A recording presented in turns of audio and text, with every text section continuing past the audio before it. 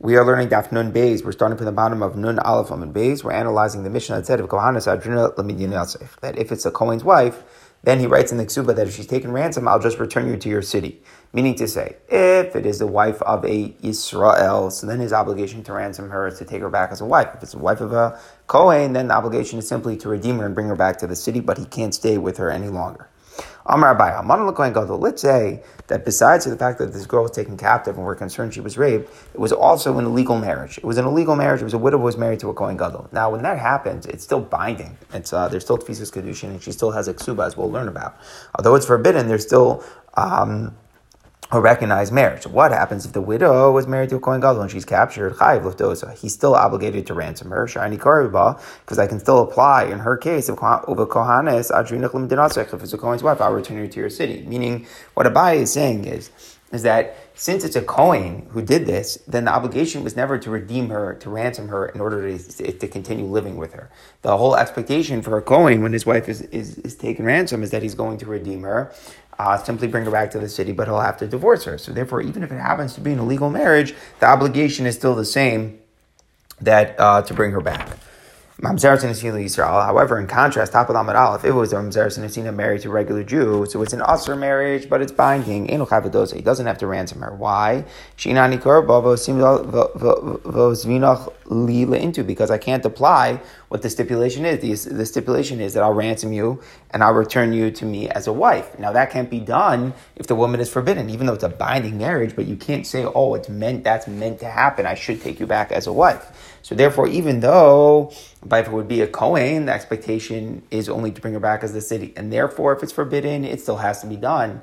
But if it's Eshes Yisrael, where the expectation in the Ksuba is to bring her back as a wife, so then that cannot be fulfilled if it is forbidden. So it's an interesting idea. By Kohen, since the expectation, the stipulation is only to bring her back to the city, then it's done even if she's Asr. But by Eshes Yisrael, since the expectation is that it says in the Ksuba is to bring her back as a wife, that can't be done if she's Asr, and therefore there's no obligation.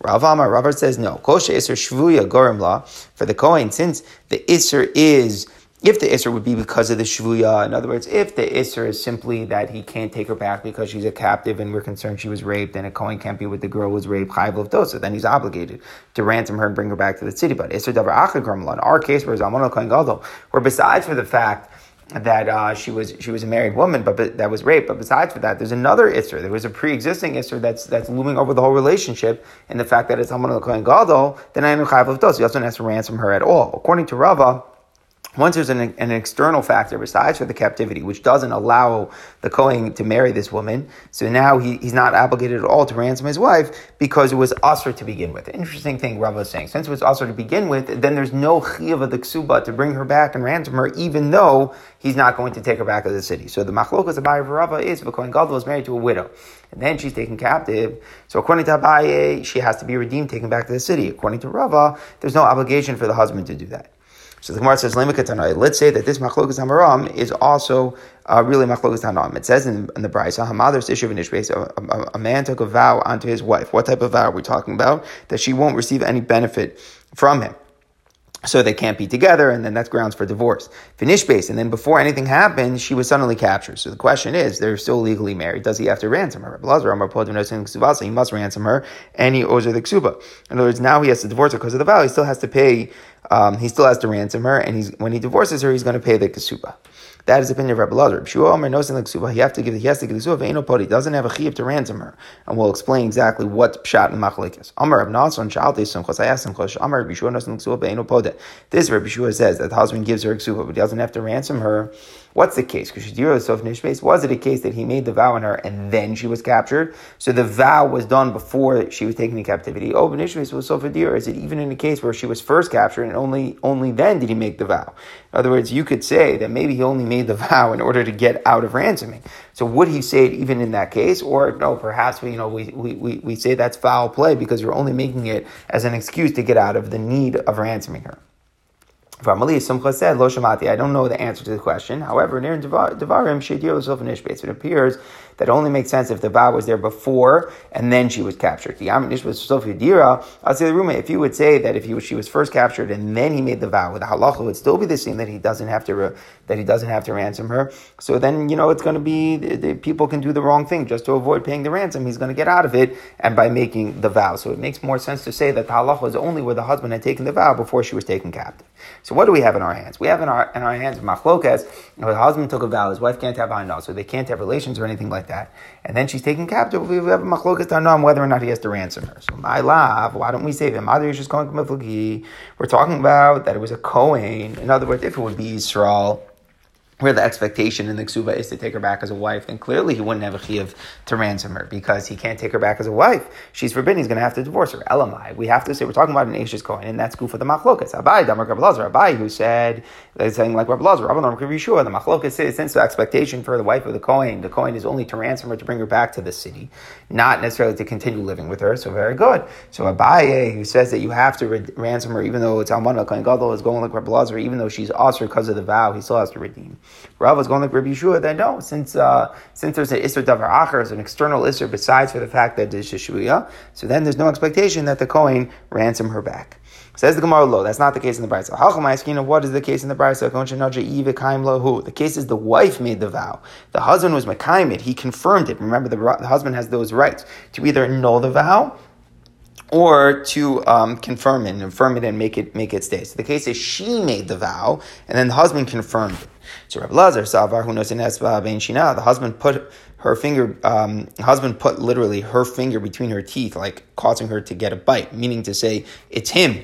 It's him who's at fault here, in the sense that he's the cause, because he was Mekayim the Neder, which is very interesting because she took the Neder, but he was Mekayim the Neder, and by doing that, he is the cause against why they can't be together, and therefore he has to ransom her. He has responsibility for it, since he didn't annul it, so he's required to ransom his wife, even though she won't return to him. A new svara, that since he was the one responsible for it, so therefore he has to ransom her. Rabbi Yeshua Sofer, he not say asked by Mishina. No, the woman took the finger between her teeth to bite it, because she was the one who made the vow. So she has to suffer from the consequences now that she's not going to be redeemed, since it can't be taken as a wife. So basically what we're saying is no machlok, it's not related to machlok Abai and Rava. Machlok Abai and Rava was talking about a Kohen Gadol's wife, where the issue is if an external Isser precludes this chiyuv that the Kohen has to bring her back to the city.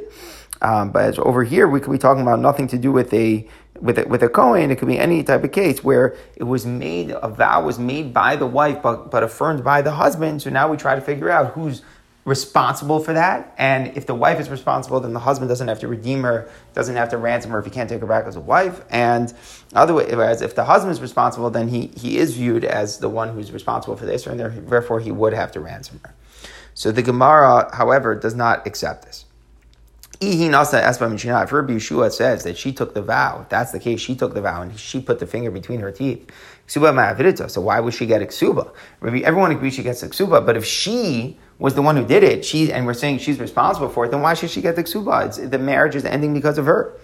You usually pay the ksuba, the husband pays when he decides to divorce. But if she did something that makes her unlivable with her husband, like taking a vow, she can't be with him, and Rabbi Yeshua is saying the responsibility of that vow is on her, so then why would she get the ksuba? But two, what did the end of the Brisa say? Rabbi Nassan was talking about when did the husband make the neder? Amar Rabbi Nassan, Shalti Yisumcha, Shamar Rabbi Yeshua Nassan L'Ksuba Avzei Nepod. This Rabbi Yeshua said he gives her the ksuba and doesn't have to ransom her. Was it a case that the vow was there before, and then she was captured? Or was it even in a case that she was captured first and then the neder came? And what was the answer? Amar lo shamati. Somcha said he didn't know the answer. If it's a case that she made the vow, what would the difference be? He made the vow, so now we can understand, because the whole thing is that the husband might be trying to get out of his chiyuv to ransom her by taking the vow after she was taken captive. So therefore, there's reasons to say that maybe it's only if he took the vow before. But if we're talking about that she took the vow, and now maybe that's why he gets out of it. So what difference would it make if she took the vow afterwards? Even if she took the vow afterwards, that should now make that he doesn't have to ransom her.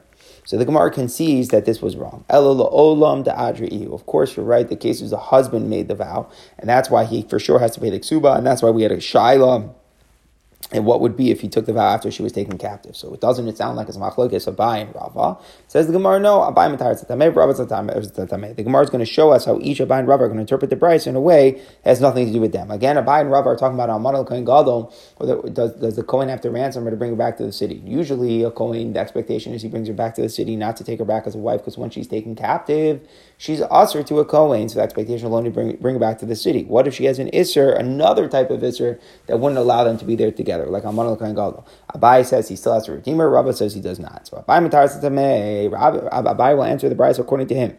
If it's Alman al-Kohen Gadol, everyone would agree that he does have to ransom her. Since it's a Kohen, the expectation is only to bring her back to the city, so who cares if there's an extraneous Isser? Why they can't be together? But whole chiyuv for the Kohen is only to bring her back to the city. If it was Mamzer Sinusin to Yisrael, everyone would agree he's not obligated to ransom her, because since the expectation is for him to bring her back as a wife, he cannot do that if she is forbidden. Madar Ishes Kohen Nami. Also, in the case if someone made the neder upon the wife of the Kohen, he would definitely have to ransom her, because again, the expectation is only that he bring her back to the city. So who cares that she has an extraneous Isser? Tano Alman al-Kohen Gadol is no different than the case of Alman al-Kohen Gadol. So where is the dispute? Ki pligi b'madar Ishes Yisrael. The case is, regular Yisrael made the vow upon his wife. So now the Isser is there, and because of the Isser, he can't really take her back. So why would it be different in Mamzeres and Nesina that there's no chiyuv to ransom? Rabbi Lazar also Basar Mikar. Rabbi Lazar goes, you go after the initial stage, meaning when was the stipulation chal? When was the chiyuv chal to be ransom her if she was taken captive? That was made at the time that he first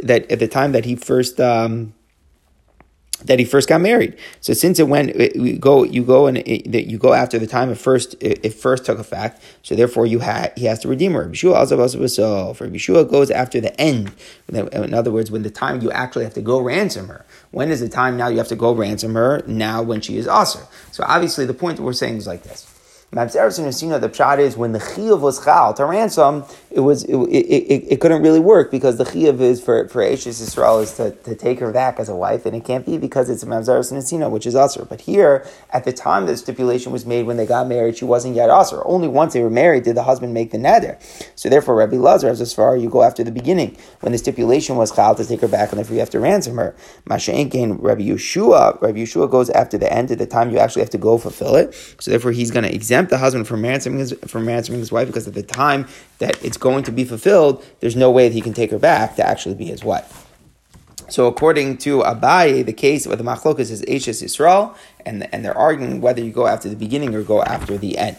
Rava will answer according to his view. Whether it's Alman al-Kohen Gadol or Mamzeres Yisrael, everybody agrees the husband does not have to ransom her, because since there's an extraneous Isser, why she can't be mutter to her husband, everybody would agree the stipulation doesn't go in effect. And again, according to Rava, it's even Eishes Kohen. The same halacha is true. They're only arguing about if someone who made the vow on his wife, whether the wife of a Kohen or a wife of Yisrael. Rabbi Lazar also made kara. Rabbi Lazar goes after the beginning, when the stipulation was made at the time of the chiyuv ksuba, when they first got married, when she wasn't aser. So therefore the chiyuv ksuba was already chal. And since it was already chal, so even though subsequently she became aser, we still say that you have to fulfill the stipulation. Yeshua goes after the end, at the time you're going to fulfill the ransom, to fulfill it. And since in the interim there was an external isser why she's aser, so therefore there's no chiyuv to ransom her. So we're coming out that the scenario of the husband who asered his wife with the neder is not really anything to do with the Byron Rava. In that situation, the machlokas is because at the time, do I go after the time of the chiyuv ksuba was chal, when they first got married and there was no isser? Do I go after the end, at the time it's going to be fulfilled when there is an isser? That's what the machlokas hatanoim is. The machlokas amoraim is something else completely, when from the outset there is an isser. But it's talking about a Kohen, and usually anyways the expectations for a Kohen is only to bring her back to the city. That is the machlokas between Abai and Rava. Okay, now we continue. Nishbeis chayav liftosa. We talk about this chiyuv to redeem her if she's captured. So Tana Rabbanan Nishbeis chayav. Let's say the woman was captured while the husband was still alive, so he has the chiyuv to redeem her. But then the husband died. So the question is, do the yarshim who inherit the estate, do they have to ransom her? So we say as follows: if the husband was aware that she was captured before he died, so the chiyuv was already chal on him, yarshim chavidosa, so then his heirs, his yarshim, are obligated to ransom her. But if her husband was not aware of it, So he never actually was obligated. So in Yashal Chayv, they don't have to ransom her. Levi thought to practically do like this bride. Rav said, this is what Habibi said. My uncle was Reb Chia, Rav's uncle was Reb Chia. We don't pass on like the bride. I look the other time we pass on like another bride. Nish was Achami says, she was captured after the death of her husband. If she was captured after the death, the orphans don't have to ransom her. Not only that, even if she was captured during the lifetime of her husband, and then her husband died, the orphans are not obligated to ransom her.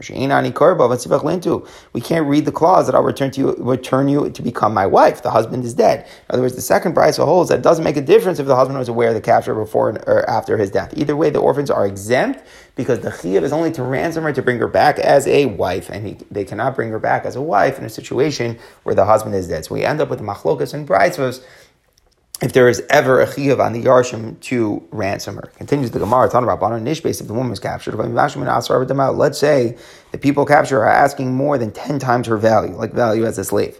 The first time it happens, he has to ransom her. It's up to him. In other words, the chiyuv is only to ransom once. He doesn't have to ransom a second time. Even if the second time they're not asking for more than her value. But once it happens a second time, he doesn't have to. So it sounds like the first time it happens, you have to redeem her, ransom her even more than her value. But the second time, you don't have to. On top of them, we don't ransom captives for more than their value. They take an olam to make sure that to fix the world. Meaning, if not, you're going to incentivize the kidnappers to go do it and they demand any crazy price and ruin Klal Yisrael. So we don't want to make that to happen. So therefore, you're not posed to the shvuyim more than their value. So the Gemara makes an implication here. It sounds like we would ransom a wife for the value, even if the ransom is more than the value of Iksuba. Meaning, let's say they're asking for more than the 200 zuz, but it's equal to the value of the woman. So let's say the woman is valued at 300 zuz, and they're asking 300 zuz. It sounds like from Reb Shimon Gamliel that you would be poda. His only qualification is you're not poda more than their value. So it sounds like you would be poda to equal to the value of the woman, even if it's more than the value of the ksuba. Look at this price. If the woman is captured and the people are asking for 10 times the value of the ksuba, for the first time it happens, you have to ransom her. The second time, you don't have to ransom her. Tanakama holds, again, that the first time you ransom for any amount. If the ransom was equivalent to the amount of the ksuba, it's not more, you have to ransom. But if it's higher, he doesn't have to ransom. So the second price is saying that you never have to ransom for more than the value of the ksuba. So we have a stever. The first price was saying you don't ransom more than the value of the woman, but it's mashma more than the value of the ksuba, you would. The second price is saying you don't have to ransom more than the value of the ksuba. So the Gemara says, Reb Shimon Gamliel Treiku Leisla. Both leniencies are true. You don't have to ransom for more than the value of the ksuba. This is the second price said, or more than her value. Both points are in fact true. Continues the Gemara, Laksa Chayber Aposo. If she got sick, then he has to heal her. There's a chiyuv for the husband to heal his wife. So, where does that come from? It's like sustenance. Just like you pay the medical bills, just like you have to provide her with food. So, the widow is sustained from the property of orphans. The halacha is, remember, that the mechim mizonos stays on the yarshim from the estate that they inherit. She also needs to be healed, because it's just like sustenance. That's why the orphans have to provide it.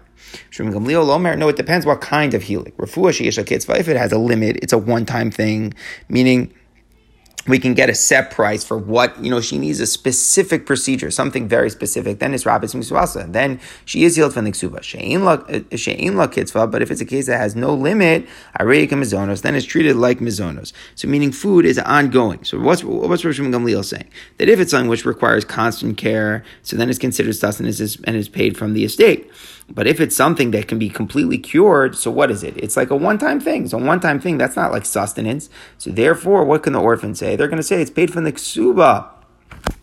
And in other words, they deduct that expense from the ksuba that they're obligated to pay. So basically, just to understand, the yarshim have two things that they have to pay. They have to pay the ksuba that comes from the estate, and they also have to give sustenance. Those are the two things. So basically, we're saying, when do we say that the mizonos, the medical bills are treated like mizonos? Only when it's an ongoing thing, your regular things. That's like sustenance. Just like you need to eat all the time, you also have medical bills all the time. Those they have to pay. But a one-time treatment, something specific, that's not like mizonos. Since it's not like mizonos, so therefore the Yarshim can say, that's just, if you want that money, then it comes out of your ksuba bill. Rabbi Yochanan also we treat bloodletting like no limit, meaning in Eretz Yisrael, since they would bloodlet so regularly for health purposes, so that's considered like sustenance. It's not like a one-time procedure. It's not a davar sheyishal kitzvah.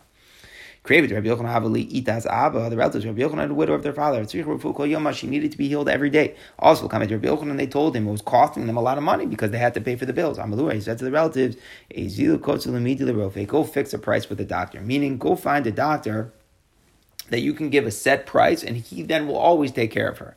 Why is that so smart? Because then it's not going to resemble sustenance. By sustenance, you always constantly need to pay for more and more food. There's no lump sum you pay for sustenance for the year or something like that. You don't have that. So even though this girl always required attention, so it was like sustenance, but by making it like a lump sum that the doctor would just take care of her, so then you're going to make it something you can deduct from the ksuba.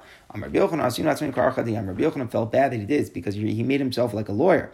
Meaning, the idea is that you're not supposed to always be like a lawyer and figure out how to help somebody in court. Whatever the halacha is, it's like avoiding the payment. Rabbi Yochanan felt bad that he gave the advice. Says the Gemara, Meikar my savar, so my savar. What did he initially held when he gave that advice? Then what did he switch his mind to?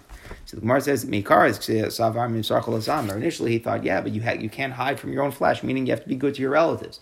So but then he thought, hey, I'm a prominent person. I shouldn't even assist a relative with this, trying to circumvent skirt the chiyuvim that we have to pay. All right, more chiyuvim of the ksuba. Lo kasavla. Let's say the chassan didn't write for the kala, but in any male children that you will have from me, they're going to inherit the money of your ksuba. Yes, more than their share with any of their other brothers. So we're going to learn about the ksuba's b'nei dichron, which is in the event that the wife dies and then the husband dies. So who's going to inherit him? All of his sons. Some of his sons he had with this woman, some of his sons he has with other women. So there's a special thing that the amount of the ksuba and the dowry is inherited solely by the sons of this woman. And that's even if he doesn't write it, he's still obligated to honor this. Tanai Beis It's a Tanai Beis Ksubas b'nei dichron, and we'll see what is the reason for this in the Gemara. But no, even if you didn't write in the ksuba, that all female girls that you're going to have from me, they're going to live in my house and be supported until they're taken for men, meaning until they're taken in marriage. So even if you didn't write that chayav, Tanai Beis it's the Tanai Beis, it's a financial obligation after his death here that the estate is obligated to pay for the sustenance and for all the provisions of the girls until they get married. Another one, even if you didn't write that you're allowed to live in my house and be supported from my estate, all the days that you're a widow, you're still obligated to do it Tanai Beis. And that's the halacha, that after a woman becomes widowed, if she wants to remain in the house and be known as the widow of so-and-so and not remarry and not take her ksuba yet, so then she can remain and she has the right to sustenance, and even if he doesn't write it, she is still entitled to that. The men of Yerushalayim would write it this way. And the men of Galil would also write it that way. That again, that the almana has the right to choose. You could remain here, not take the ksuba and get supported. But people of Yehuda would write different. You have a right to be supported unless the Yarshim want to pay you out, give you the ksuba, and send you out. In Yehuda, the Yarshim would want, they would give her the ksuba and send her away, meaning they left it not up to the widow, but up to the Yarshim. If the Yarshim want to pay the ksuba, they pay the ksuba, they don't have to give the sustenance. If they don't want to give the ksuba, then you have the right to stay and be sustained. So first we talk about this whole idea of ksubas b'nei dichron. Again, normally when the husband dies, the woman collects the ksuba. That's the obligation. So if the woman dies first, so the husband's kind of inheriting the whole dowry and getting off the hook from paying the ksuba. When the husband then dies, all those amounts go only to the sons that he had with that woman. So Amar Rabbi Yochanan, why is there such a sakana? Right? Usually we say that the husband inherits the wife, and now that he dies, it should go to all of his yarshim. Why is it only going to her sons? We want people to write large dowries, the same way that they would do as if she was a son, to make sure that it's obviously that's like the Torah law that sons inherit their parents. So a dowry is an idea that we want a dowry. We want girls to take possessions from their father's house as well.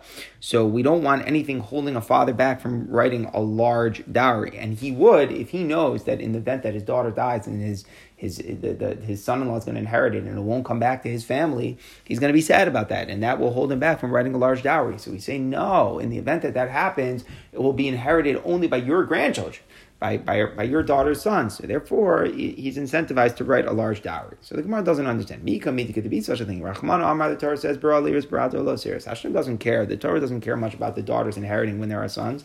Right? The halacha is with inheritance.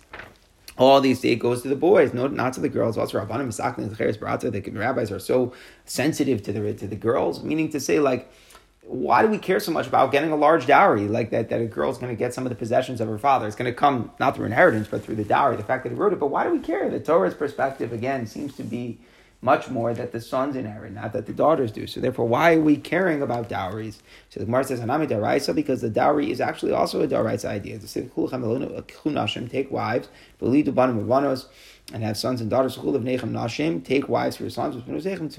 Give your daughters to the husbands. This is the advice here from Yirmiyah. So we understand a father is marrying off his sons. That's within his control. Is it in your control to marry off your daughter? It doesn't work that way. A boy goes and finds a girl. A girl doesn't go find a boy. So what's going on? What's the shot in the pasuk that arranged for your girls to get married? What is the pasuk saying? Give her good clothing, give her some property. So the men are going to go quickly jump at her and marry her. So we see that there is premise. There's a very important thing. The Gemara considers it as if it's a daraisa for her to have a dowry. It's important for a girl to have a dowry. So now we understand that is a real true value. We don't want the men being concerned that it's not going to stay within the family, and therefore they made a new takana that the ksubas of benin different. Says Gemara about Kama, how much should a person give away to a dowry? Like, what's the right thing? How much should it be increased towards? So even until a tenth of a person's possessions. Says the Gemara, maybe the son should inherit the ksuba, the baal leiros. They shouldn't inherit. They should inherit.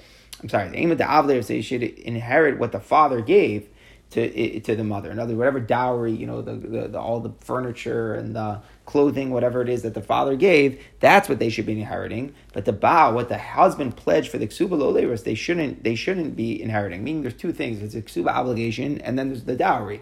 Both of those things were saved by the husband when the wife died. Right? He inherited the dowry, and also he saved on the ksuba payment. What do we say ksuba's benin different is that they get all the amount of the ksuba. Why are we getting the amount of the ksuba? They should just get the dowry. Says the Gemara, because the father wouldn't write the proper dowry. Why not? Because he's going to feel resentful. Here I am, I'm giving all the property, and it's going to go to the grandchildren, and he's going to feel resentful in the fact that the husband isn't, none of the things that the ksuba that he's pledging are going to go to them. So that's also going to cause him not to give a large dowry. If he knows only what I get is going to go to my grandchildren, but what you're pledging here in the ksuba payment is not going to go to my grandchildren necessarily, it's going to be split evenly with all your sons, so then he's not going to give a big dowry. So we have to say, no, even all the ksuba, he's going to match that the husband is all going to go only to the sons from this wife. Says the Gemara, if the father wrote a dowry, then the husband writes the stipulation that the kids inherit the ksuba. Let's say it was a scenario where the father did not write a dowry, then the husband doesn't have to write the stipulation that they'll inherit the ksuba. Meaning, we're saying that there's always ksuba's been indifferent. Maybe it should only be in a scenario where a father wrote the dowry, because that's how the whole thing happened. We want the father to write the dowry. That's why the husband has to match it with the ksuba. So if the father doesn't write the dowry, maybe the husband doesn't have to match it with the ksuba. Says the Mara lo plug rabban. The rabbis didn't distinguish. Since they wanted it to be there if the father wrote a dowry, so therefore they did it even in a case where it happens to be he didn't. Says the Markash Bas Ben Abanim Namitir. So a daughter among sons should also inherit the ksuba of her mother. So we mean to say, if the point is the dowry to stay in the family of the Kala, so it should work. Let's say there were no sons and there was only a daughter. It's only daughters. So the halacha is that it's only ksuba has been indifferent. Only the male sons get it. But why? Even if there's a girl, we should still be masakin that she should get it. Again, what's the reasons? To make sure the father gives a large dowry. Why are we only saying it's boys who inherit? It says the way that they made the stipulation is like inheritance. Meaning, yes, the reason is to incentivize the father to give a big dowry, and therefore that reason is applicable even if there are no sons but only daughters. But the way the Rabbanan legislated it is that they made the halacha to be like inheritance where only sons take it. It says the Marbas Ben Abanos Teiros.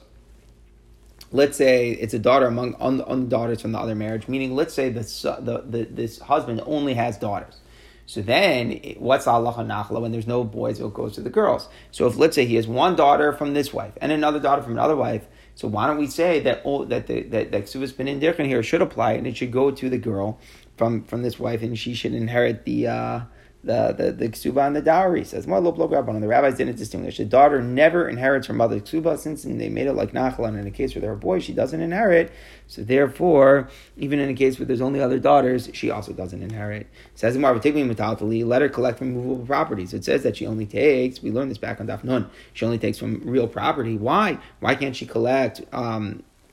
Even from movables, that's like ksuba, just like the ksuba. The ksuba is just collected from real property. That's the halacha. It's only collected from the estate from karka. So too, the ksuba has been indifferent. Says the Gemara, titzum mishabadi. What about taking from mishubadim?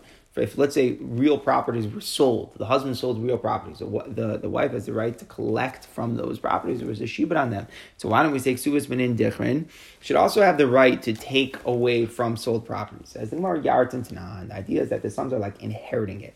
You can't inherit something, a property the father was sold. So the wife, when she collects her ksuba, it's like she's collecting on a debt. She takes away from mishubadim, even if it was sold. But the children, even though the idea is that they're taking their mother's ksuba, they can't take so much. They can only take as inheritors now of what is here. So if it was sold, they cannot inherit. Says Marva, so maybe they should collect the ksuba even though there's no dinner left over. Meaning the Mishnah later on is going to say there's no ksuba bin indifferent unless there's at least a dinner's worth of property that will remain in the estate after the ksuba is collected. Why do we say that? Why don't we say that even if there won't be a surplus of a dinner left, they should still inherit? Where did that come from? Says the Gemara, but welcome to Ma'akar Nachla D'Oraisa looking to Rabbanan. The rabbis didn't want to completely uproot the regular laws of Nachla. So if there's going to be a surplus of a dinner and at least there's somewhat of the regular amount left, so then the rabbis did not. Then the rabbis instituted ksubas bin indifferent. But if there's not a regular amount that's left, so it's going to be completely uprooting the regular law. So then the rabbis said that there's no takana ksubas bin indifferent.